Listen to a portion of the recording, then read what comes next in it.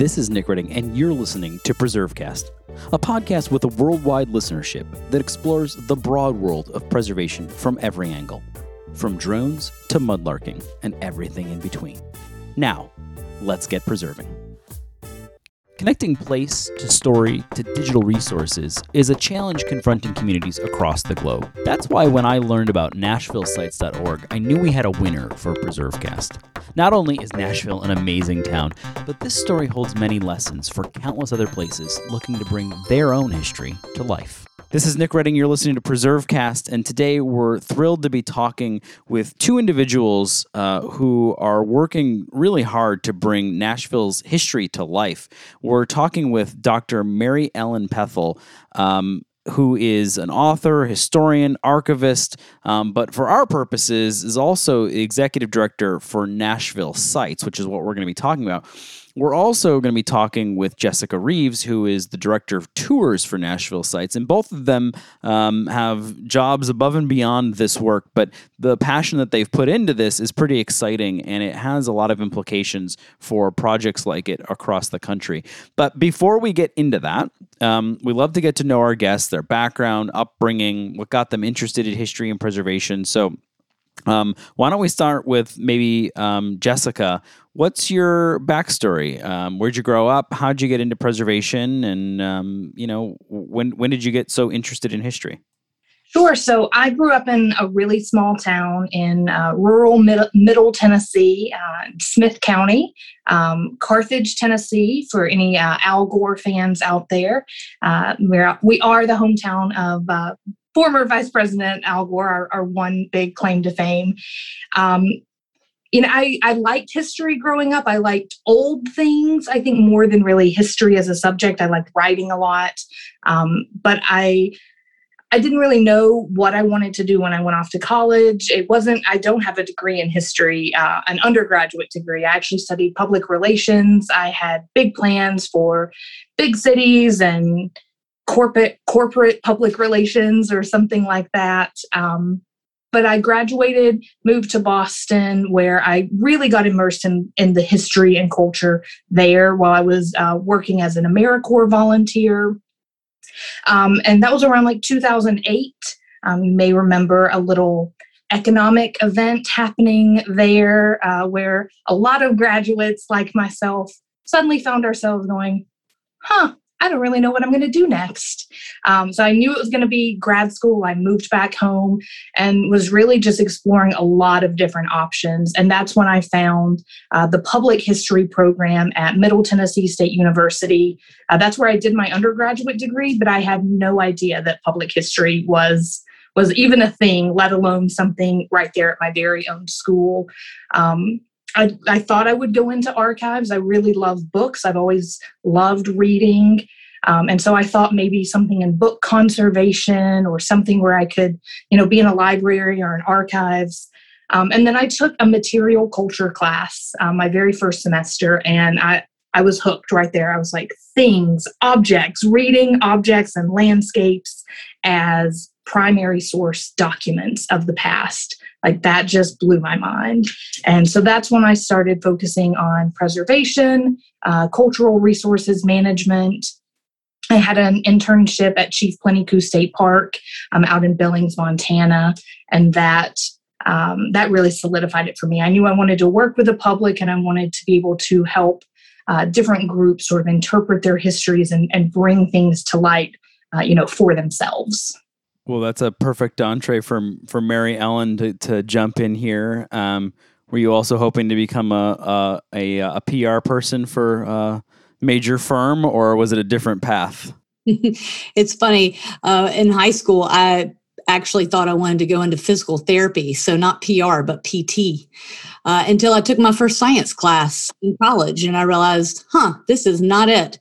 I grew up in Rome, Georgia, which is a town that I always say is halfway between Chattanooga and Atlanta, if you're trying to imagine where it is in Northwest Georgia. And started my undergraduate career at Berry College in Rome, Georgia, and then transferred to the University of Tennessee. And it was at UTK that I declared a history major and joined the history honors program.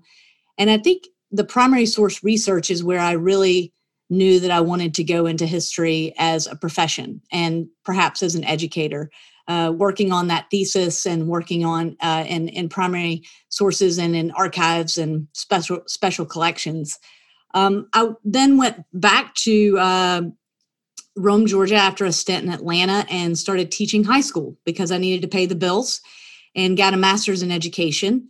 And then while teaching high school, I started my PhD in history at Georgia State University in Atlanta. And so finished that in 2009 and got a job in Nashville, Tennessee at Harpeth Hall School, which is an independent school for girls grades 5 through 12. What I didn't realize when I got the job was that my dissertation that was focused on Nashville actually included the predecessor school of Harpeth Hall. Harpeth Hall dates back to a school called Ward Seminary in 1865. And that was one of the major institutions that I was studying for my dissertation, which looked at the history of Nashville from the post-Civil War and Reconstruction period through the 1920s. And so lo and behold, I find myself teaching at Harpeth Hall School. They asked me to officially start an archives there. They had some unofficial, papers and things stored, but I began my role in addition to teaching as an archivist. And there I was working not in an archives, but working as the archivist using documents that helped me to write and finish my dissertation.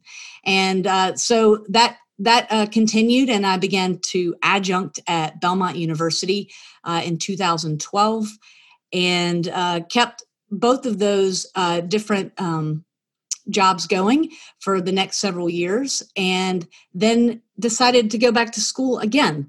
And that was following that dissertation finally getting published. It came out in 2017, and it was called Athens of the New South.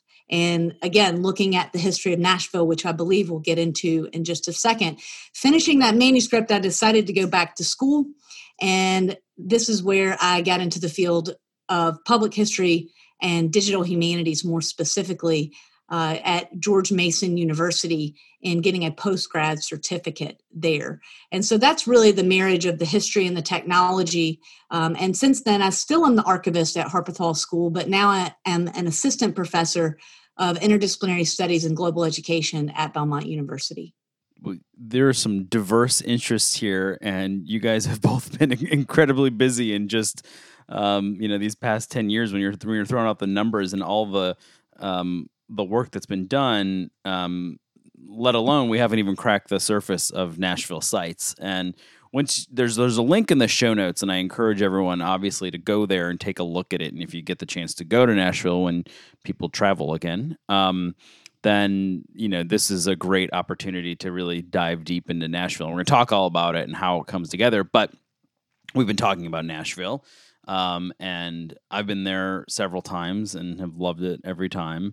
But for people who haven't been there, or people listening somewhere else in the world who don't really know about what Nashville is all about, I know that that's probably hard for somebody who's written dissertations on the history associated with this place. But Mary Ellen, maybe you could take this.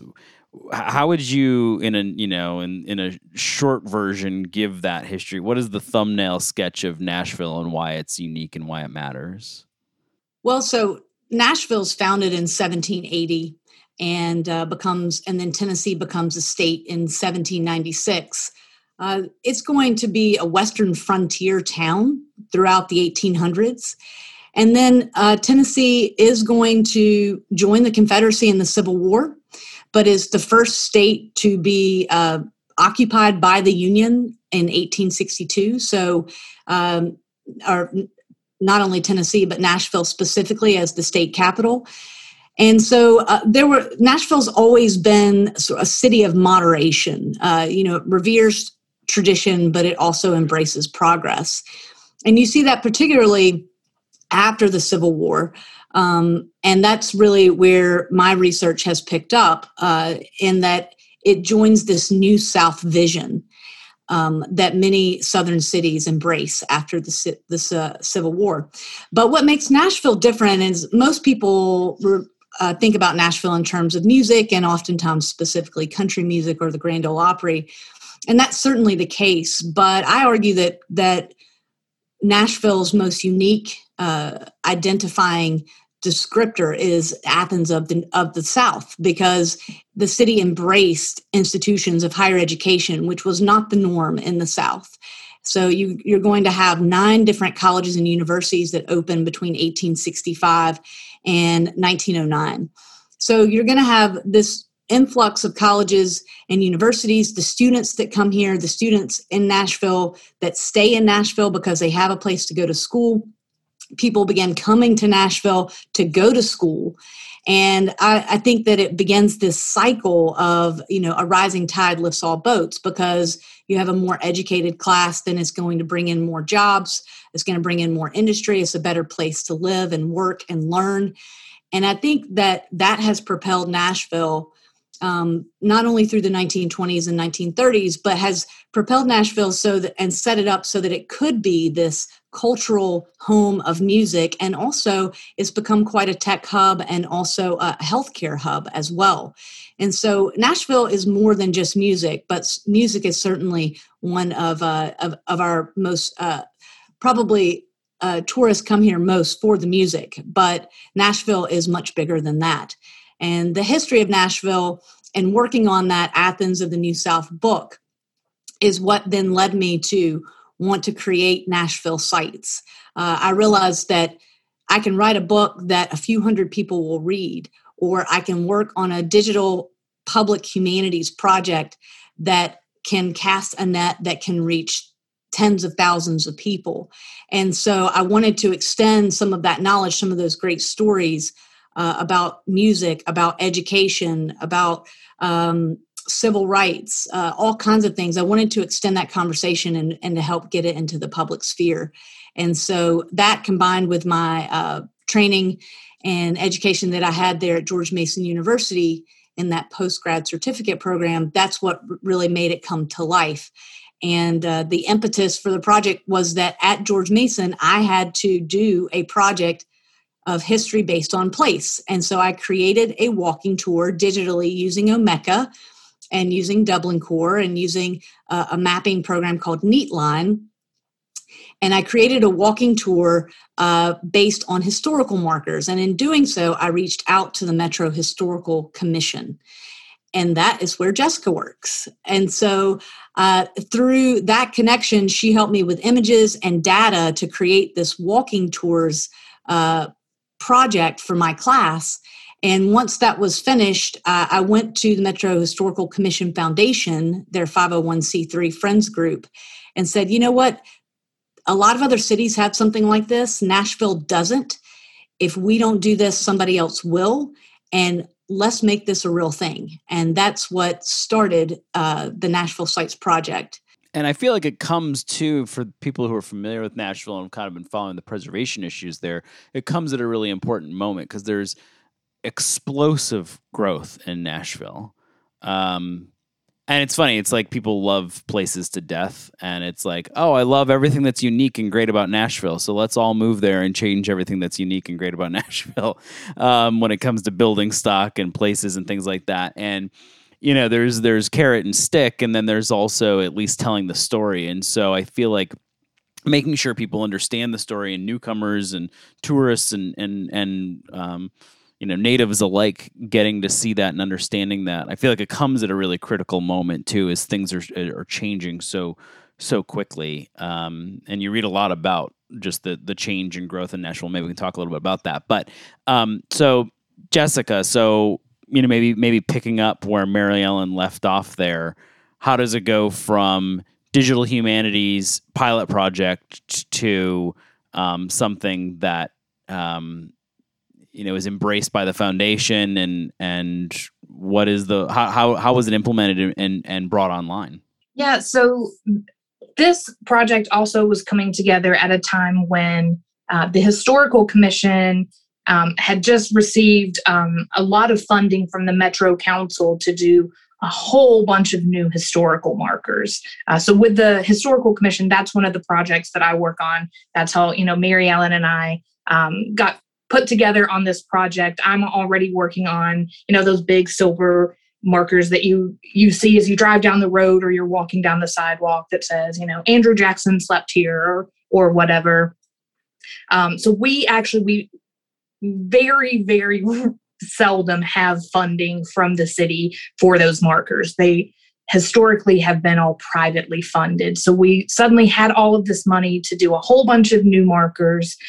We're digging into the history of all different parts of the city, and I'm learning all of these things. So it really came at the perfect time for the Historical Commission as well, because, we're sort of finding all of these stories that otherwise would not have a historical marker. If there's not a group behind them saying, hey, we really need to have a historical marker for this person that nobody can find any information on or knows anything about, that's just not going to happen. So we had the chance to do that. And, historical markers are great, but they're very, very limited. So we can really, we can go beyond the 480 characters and spaces on a marker and really dig in and spend a lot more time doing research on, really in-depth history, and include images, which are really what make these things come to life.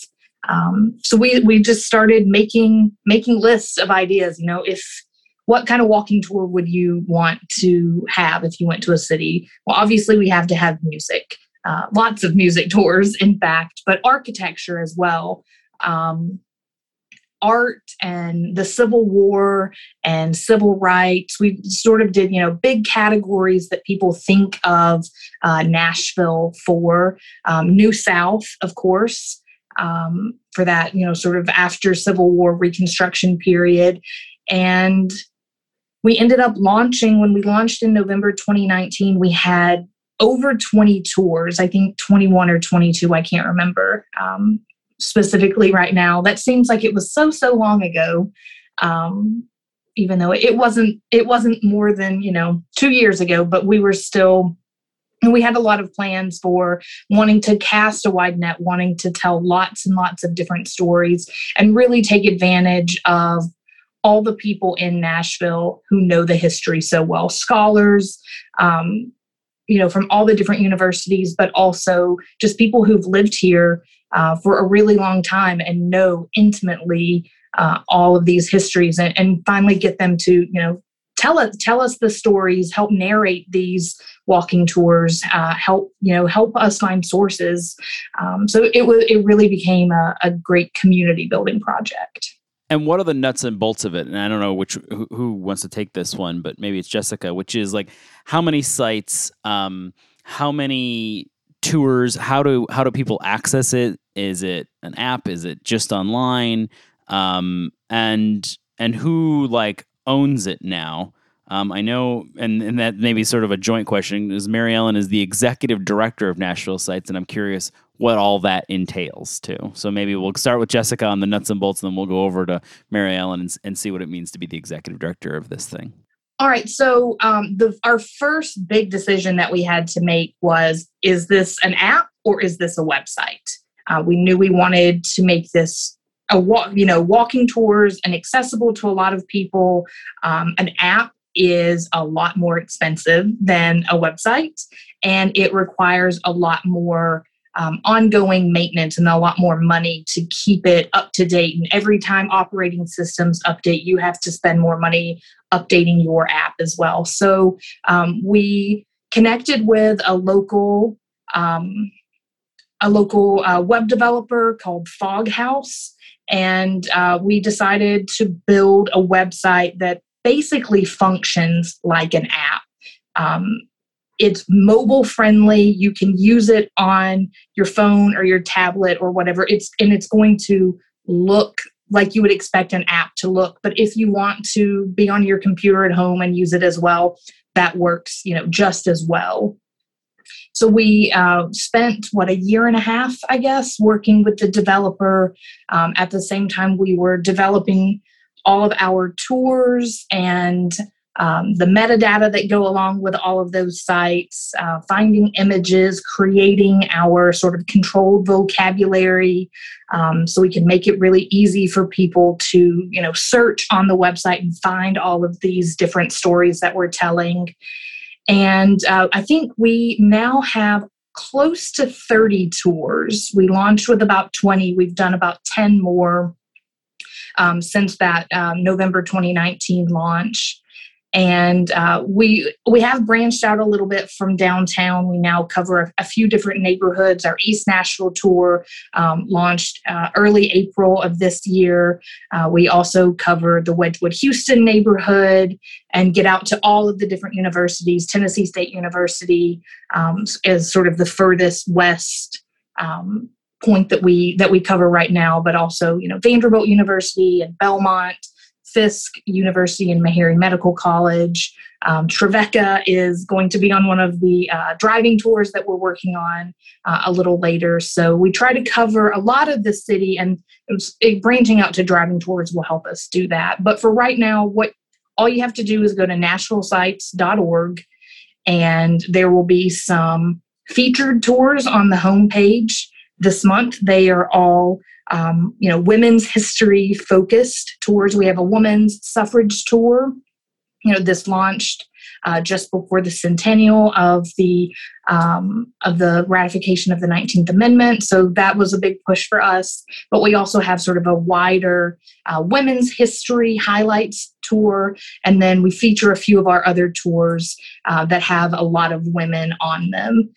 But those, change out every few weeks. Usually we'll have different tours on the homepage. You can click on the tours button, see all 30 tours that we offer, or you can also look at our records. So records sort of live underneath the tours. We write this, nice flowing narrative to tell the story of something. The Ryman Auditorium on the architecture tour tells a specific architecture story. On the music tour, it tells a specific music narrative. But underneath that, there's a record that sort of stems from how Mary Ellen started this project with Omeka, sort of that record that lives underneath everything that gives you just the nuts and bolts. Here's who built it. Here's when it was built. Here's 100-word description about it. So it's something almost like a little encyclopedia entry that people can look at and then decide. Usually we'll have all of the tours listed on that page as well. So if you read 100 words about the Ryman and you still need more, then we'll give you a list of all the different tours that you can listen to or read and sort of focus on different aspects of its history. And who doesn't always need more about the Ryman? Yes, exactly. I could do the Ryman all day long. So kind of jumping over to Mary Ellen for a second. What does it mean to be the executive director of this? And how does it, so what Jessica just described is a lot of content, a lot of information, a lot of metadata. How do you keep all of that? I mean, I know it's not an app, but it's still got to be kept fresh. And I'm sure that there's maintenance associated with it and expansion of it. So is the foundation still supporting it? How does it function as, I don't want to say a business because it's not a business, but how does it function in terms of maintaining it? Because I think people listening across the country are going to say, great idea. I love this. We might even be able to get startup funds. How do you make it work long term? So how does that work? Right. So I would say that a term that someone used recently to talk about me and my work with Nashville Sites is an academic entrepreneur, which I kind of embrace because this started as an academic project and it's still at its heart is educational. But if you're going to reach a wider audience, you have to write the history and present the history in a different way. And so this came out of, as I mentioned before, a class project, but I also was a member of the MHC Foundation board.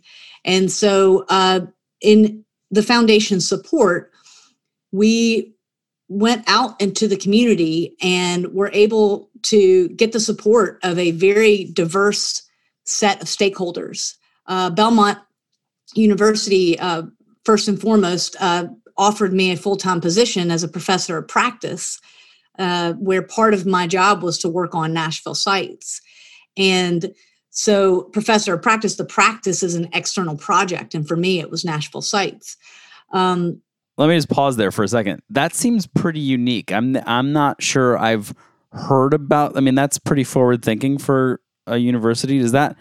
Are you familiar with a lot of other situations like that out there? It is perhaps more common than you think. It's not always called professor of practice, but something similar that is, if you think about a visiting professor, it's in the same vein, except for the professor of practice is geared towards a specific external project. And so for me, it was a 2-year term. And like I said, part of my job was to work on Nashville sites. I got to teach a class where the class worked on developing and writing tours, on testing. We had lots of other interns from other universities as well that were involved. And so I really turned into sort of just into a managerial role and an editorial role, where I was managing student work, editing content, working with Jessica on navigation, mapping, walking. All of these tours are walked probably anywhere from 3 to 5 times in different stages of the research. And so that was really my role, and that's what it means, I think, to be the executive director. But a piece of that I mentioned earlier is getting a diverse set of stakeholders, having a core team, attracting a wide audience, having those diverse stakeholders, but yet still having that common purpose. And that common purpose was getting Nashville's history and culture, not just out to tourists, but to residents and to students. We've recently, for example, created lesson plans that go along with 10 of our tours that were written by teachers here in Metro Nashville. We've developed a new landing and navigation system where on all of those historic markers, we have installed QR codes where it's got the logo and a QR code. You scan the QR code we mentioned the Ryman Auditorium earlier. Outside the Ryman Auditorium, it's going to pull up the Ryman Auditorium. You can learn more about it. It's going to tell you what Nashville Sites is. It's going to say, do you want to take a walking tour? If you say yes, it's going to tell you all the tours that the Ryman is on, and you can select one of those and go from there. So we want to spread the word through podcasts and other ways to get the word out, presentations and things like that.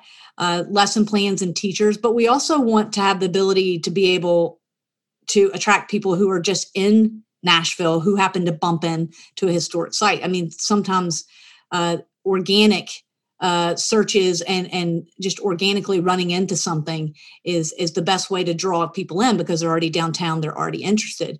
We also have to mention with COVID, you could take any of these tours virtually anyway. You just had to turn off the mapping functions. But with COVID, we worked with the developers to create a separate button, separate option where you can select take tour virtually that automatically turns off all the mapping functions between stops. And so anybody in the country, anywhere around the world, you can go to Nashville Sites, you can select a tour, you click take tour virtually, and you can take it, look at the images, listen to the narration, do everything but walk around. And so we've built it to attract as many people as possible and to pull in as many different community stakeholders as possible. And that's my job, is to try to keep, the trains running on time. Well, you've done a fantastic job of it. And I think obviously COVID has forced all of us to kind of think anew and act anew. And obviously, I poked around on the site. It's great. And I encourage people to click the link in the show notes to find that and to go and do it yourself. But it's almost like sort of buried in this conversation where you talked about, I think it was Jessica who talked about, app, no app, well, that kind of thing. It's almost like by going the website route, you have made it a lot more functional, particularly in moments like this, where the app, I feel like people wouldn't be as inclined to use the app if they're not sitting in Nashville, walking around and it being triggered by geolocation. It really is functional both in the city and beyond. So I think that's really an interesting lesson piece for people listening. And is there a way when people use the app to make a donation? or not the app, excuse me, when they use the website. Sorry, I'm using too many app words. But is there a way for the general public to support it as well? Yeah, absolutely. So one of the options from the homepage, you can click on donate, and then at the end of each tour, we've started working it into the narrative, and usually have the narrator sort of prompt, like, if you're interested, if you want to help us continue writing more tours, you can make a small donation. But there is always a button at the end of each tour. It takes you to donor box, and you can become a recurring member, donating once a month, or just make a one-time donation. Well, this might be a good place to take a quick pause and then come back, talk a little bit about some of the history, what's up next, and where people can find out more about all of this, and we'll do that right here in PreserveCast. We want to thank Civil War Trails, Inc. for sponsoring today's episode of PreserveCast. Civil War Trails is the world's largest open-air museum, offering over 1,350 sites across 6 states. Paddle to Frederick Douglass's birthplace on Maryland's Eastern Shore. Follow the Antietam campaign by car, or bike and hike the South Mountain Battlefield. Follow Civil War Trails and create some history of your own. Visit civilwartrails.org to plan your trip today. We'd like to thank the Maryland State Bar Association for sponsoring today's episode of PreserveCast. History is a central pillar of the Maryland State Bar Association, and they invite practitioners located anywhere in the country to participate in their annual legal summit from June 9th to 11th. This completely virtual event features speakers such as former U.S. Secretary of State Madeleine Albright. There are over 80 live and on-demand programs that offer up to 65 CLE credits across 8 new learning tracks, including leadership and practice management, technology, ethics, and more. Join the MSBA June 9th to 11th by going to msba.org and selecting 2021 Legal Summit and Annual Meeting under Featured Events. Before we get back to the episode, we're pleased to offer our listeners a 10% off discount on all Oliver Bluff teas, toddies, cacaos, and coffees. Just use the code PRESERVECAST at checkout. That's PRESERVECAST, PreserveCast, at checkout over at oliverbluff.com. This is Nick Redding. You're listening to PreserveCast. Before we took our break, we've been talking about all things Nashville sites with Dr. Mary Ellen Pethel and Jessica Reeves, who were both heavily engaged in this project from various perspectives. And we've been talking about just the success of the program and how it's worked. I'm curious, and I don't know who wants to take this and throw it out to either of you to take a stab at it, but sort of interpreting diverse and underrepresented history. Were there challenges, barriers to that? Was everyone pretty much on board in doing that kind of work? Curious how that came together and how that's been received as well. I can take that one as the director of tours, I suppose.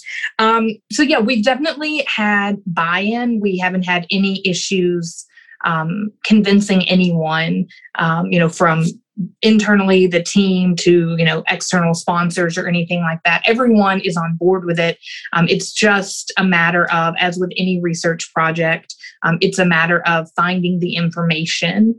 And for us, a sort of unique challenge that we've had is how to interpret that as a tour.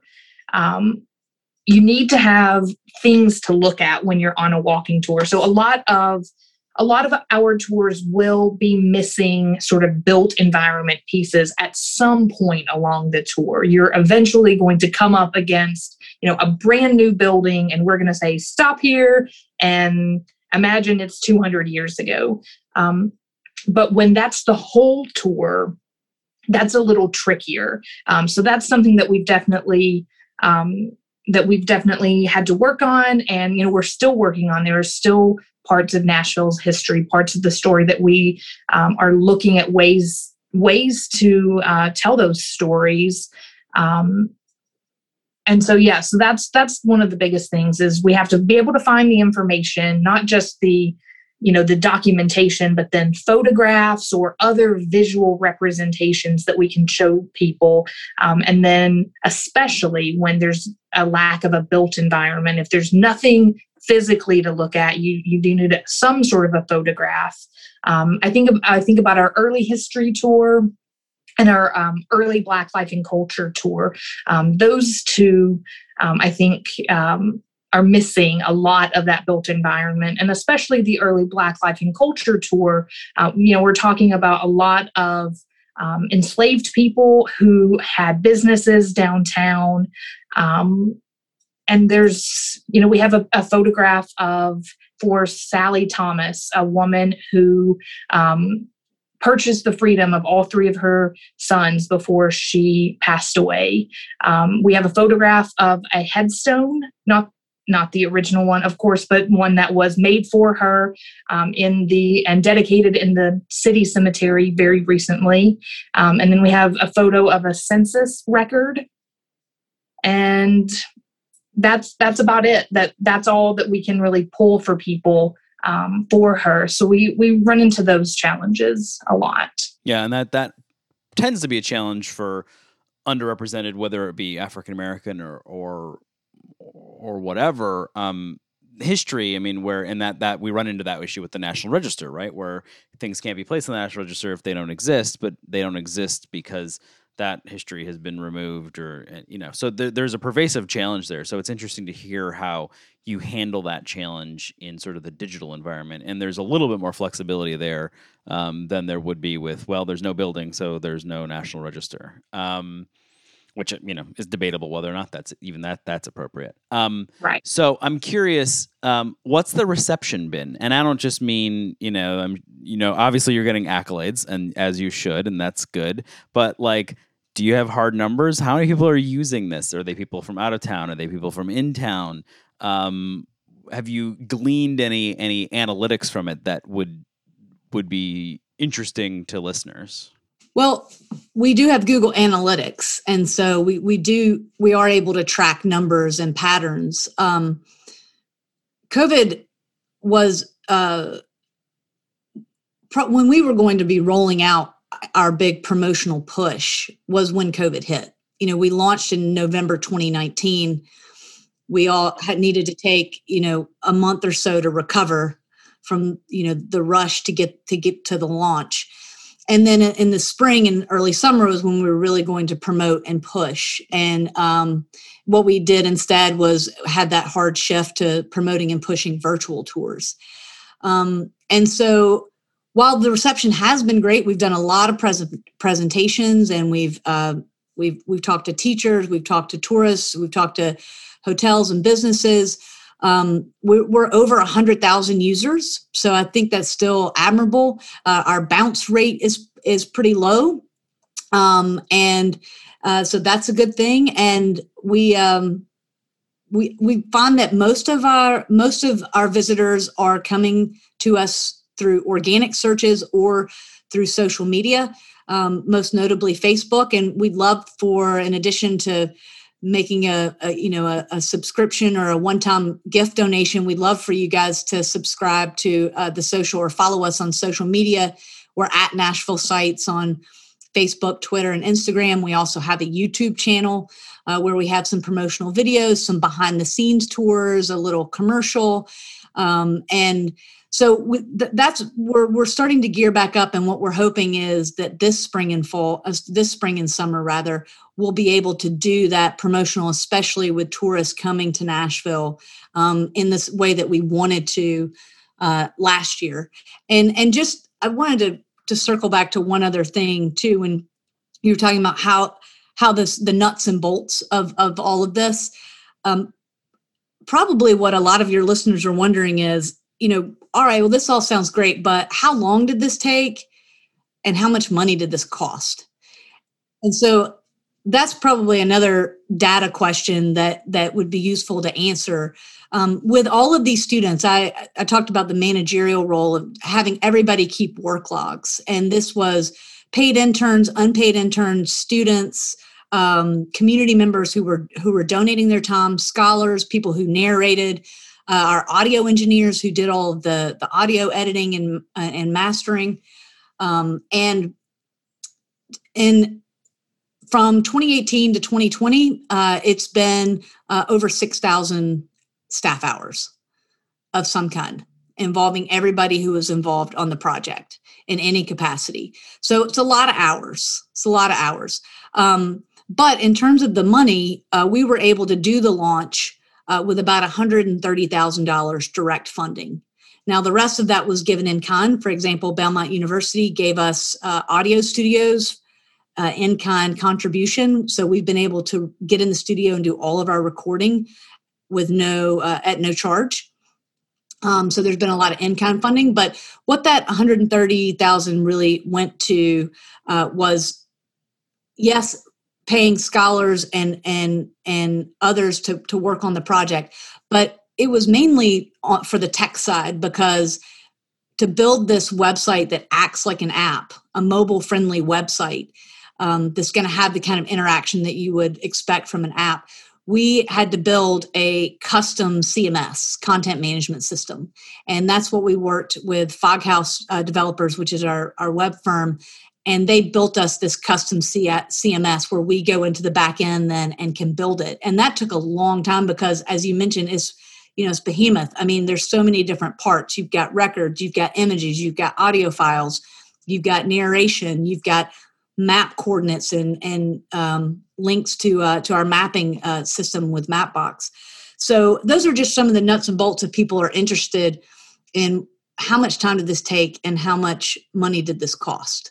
Now, once we've launched, those costs and those hours go down. And so I was going to say, how much is it going to cost to maintain it? Do you have any sense of what's the annual operating cost? We're not quite sure of the annual operating cost because we're still building out. I think we'll get to a point where we may just add 1 or 2 tours. But in this past year, we put out another 10. And then we received a Mellon Partnership for Humanities Education through Vanderbilt University, Fisk University, and TSU to develop tours related to North Nashville. And those are going to be driving tours of Jefferson Street and a civil rights driving tour. And so, we're still building out. And so I think, for this next year, direct funding will be more, closer around probably $50,000. And all of that has been supplied through grant funding. We've had from private foundations, were very supportive. Individuals also supported us. The Metro Historic Commission has been unbelievably supportive. The foundation, of course, which is where the website lives. And then we had a lot of grant-making agencies, Humanities Tennessee, and others that help make this possible. So as long as we're able to keep generating tours where we can receive grant funds, there's always an idea for a tour. I don't know if we'll ever run out.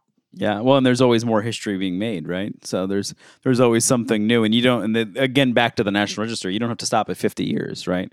If something happened in 1980, you can cover that because you're not bound by the Secretary of the Interior or anyone else like them, or like her for that matter, as we now have a female Secretary. Well, if I could jump in real quick, we've just launched an East Nashville tour.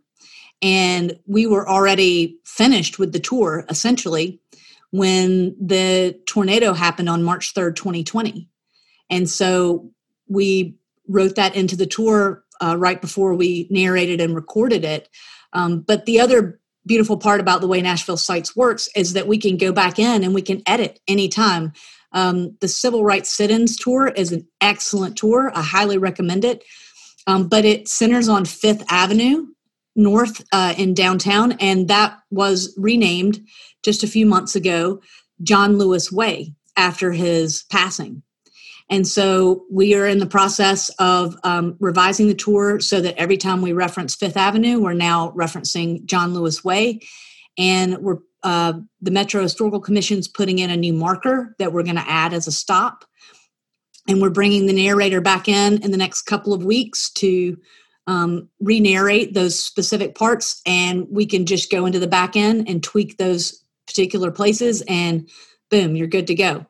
Yeah, and very different than when you described your book that 300 people might read. And you're probably selling yourself short. I'm sure more people read your book, but so this is not a visual podcast. But she's shaking her head no. But but you can't change that, or you have to, it's until they republish it again, right? And but with this, it's instantaneous, which is another selling point. So I think we've kind of answered the question of what's next: more tours, more grant funding, more momentum, get people to use it once people travel again. You guys were sort of hindered, just like the rest of the world, by COVID. But if people want to find out more about each of you or your respective work or Nashville sites, I want to give each of you an opportunity to give yourselves the necessary plugs. So maybe we'll start with Jessica and then go to Mary Ellen. So we have the website, NashvilleSites.org. You can email me through my Nashville Sites email address, Reeves, my last name, REEV as in Victor, ES at NashvilleSites.org. Or you can find out more about the Metro Historical Commission Foundation, Nashville, MHCF.org. And that will also link you to the Nashville.gov, the governmental agency website, for the Historical Commission where I work. And that's where you can read all about, all of the 230 some odd historical markers that we have, or some of our other educational programming. Perfect. And I just want to add one other person's name that I've been inferring in my mind, but I realize I should say out loud. But the executive director of the Metro Historical Commission, Tim Walker, has been a pivotal piece in this puzzle. And he has really helped to shepherd this project from its infancy. And I think he recognized very early on that historical markers are great, but that in the 21st century, you needed to find a way to pull those over into the digital realm. And so a lot of this was my vision with his venture and his willingness to take a chance on this and help push this project forward. You can find me on Twitter at Dr. Pethel, or you can shoot me an email, Pethel at NashvilleSites.org.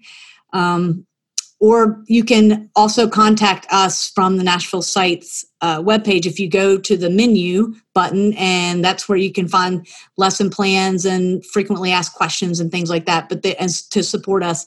But there's also an About Us, and it has all of us listed there, and we have a general email account that's info@NashvilleSites.org. So we just ask, take tours, take them virtually, come to Nashville, take them in person. Take them virtually, then come to Nashville, take them in person. Subscribe, give us $1 a month or make a donation. Follow us on social media. Help us get the word out. Yeah, well, it's not an onerous task because it's a beautifully designed site. It's fun to look at. You have to be a terrible person not to love Nashville. There's just something great about Nashville. It's something perfect there for everyone. So, and when you can get out of the house, go visit Nashville. It's a great place, and now you'll know exactly what you're seeing because you'll have Nashville sites in your pocket. Before we go, this is the most challenging question that we ask anyone: your favorite historic place or site. So we'll put Jessica on the hot seat first. All right, I'm going to cheat a little bit and pick an intersection, actually, that has multiple sites associated with it. So Mary Ellen mentioned the renaming of Fifth Avenue to John Lewis Way. We also had Charlotte Avenue, which is sort of a main thoroughfare in the city that was renamed to Dr. Martin Luther King Jr. Boulevard. So we had to re-record a lot of instances of that name in there. But at Dr. Martin Luther King Jr. Boulevard and 4th Avenue North, it's about halfway between the public square and the courthouse and the state capitol. There are 3 sites right there that I think just sort of form a microcosm of history and what really drew me to wanting to really do this project. You have the site of the Nashville Slave Market, which now has a historical marker there. On one corner, you have the site of the Freedmen's Bank, and then across the street from there, the only still standing building from the time when that entire area was the the Nashville Black Business District. You have the Morris Memorial Building. So you've got music, you've got publishing, you've got banking, and you've got lots of hidden history all in that one little intersection. And I think people just walk through there every single day. There's a huge bus station. People drive right past it and have absolutely no idea of the historical significance of that one little intersection. So that's my favorite place. Every time I'm walking around downtown, I always like to go through there, look at all the markers that we've put up, and just think about all the people who now can learn about the history of those sites, because there's nothing there for, two of the three sites that are so important. There's no physical remnants. So that's my favorite. I love that answer, because I don't think we've done 170 plus episodes. I don't think we've ever gotten an intersection. So that's cool. We've gotten, I think we had a restroom at one point. Someone loved a historic restroom. So that was one of the stranger ones so far, but I love intersections. So that's a cool one. And thanks. So Mary Ellen? Well, it's funny you mentioned restroom, because the Hermitage Hotel, which is on many, many tours, actually has a famous men's Art Deco restroom that the public can go in, but it's also still a functional restroom. It's beautiful and strange. But so you could list that. I'm going to do a little quick 1-2 punch. The first one is like Australia. It's a tour and a stop all in one. Fort Negley, which is a tour that focuses on a Civil War fort that today is a metro park, and it has a walking trail around it. There's so many unbelievable stories connected to Fort Negley that date back obviously to the Civil War, but it was a fort that was built by the United States colored troops. And so a lot of African-American history and neighborhoods surrounding it. And so as you take the tour, you not only learn about the Civil War, but you learn about the fort in the 1920s, where it became a site for the Ku Klux Klan. You learn about its restoration through WPA projects in the New Deal era. You learn about the changing neighborhood around it. And in the process, where Fort Negley is, you are able to get the best unobstructed view of Nashville, of the Nashville downtown skyline, because it is a protected park area. And it most recently has been named a World UNESCO memory site, and has been saved from development just in recent years. And so we tell so many different stories connected to that. So it's both a tour stop and a tour all together. So that's number one. But number two, as far as just a single site, it is another piece of hidden history. It's called the Arcade. And it is an open, a glass ceiling, open air mall that was built, Jessica, I might be getting this wrong, but I want to say 1904.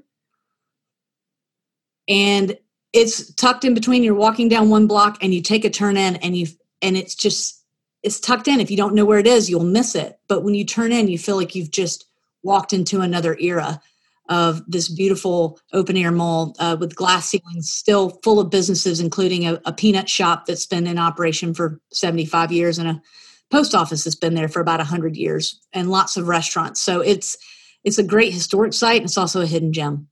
Well, these are all three great places to visit with Nashville sites, because I'm sure they're all well documented and are great places to visit with this. It's been so much fun, really interesting, and I think not only a great story to tell about what's happening in Nashville, but something for other places around the country to take a look at and think about how they interpret their history, how they tell their story. And just thrilled to have you on, and looking forward to getting out to Nashville and using it myself. So thanks so much for joining us today. Thank you. Thanks so much. Thanks for listening to PreserveCast. To dig deeper into this episode's story, head over to preservecast.org for show notes and our collection of previous episodes.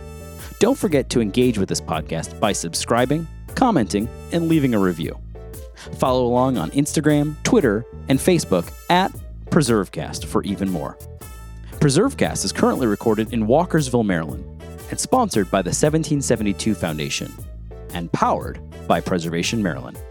Thanks for listening, and keep on preserving.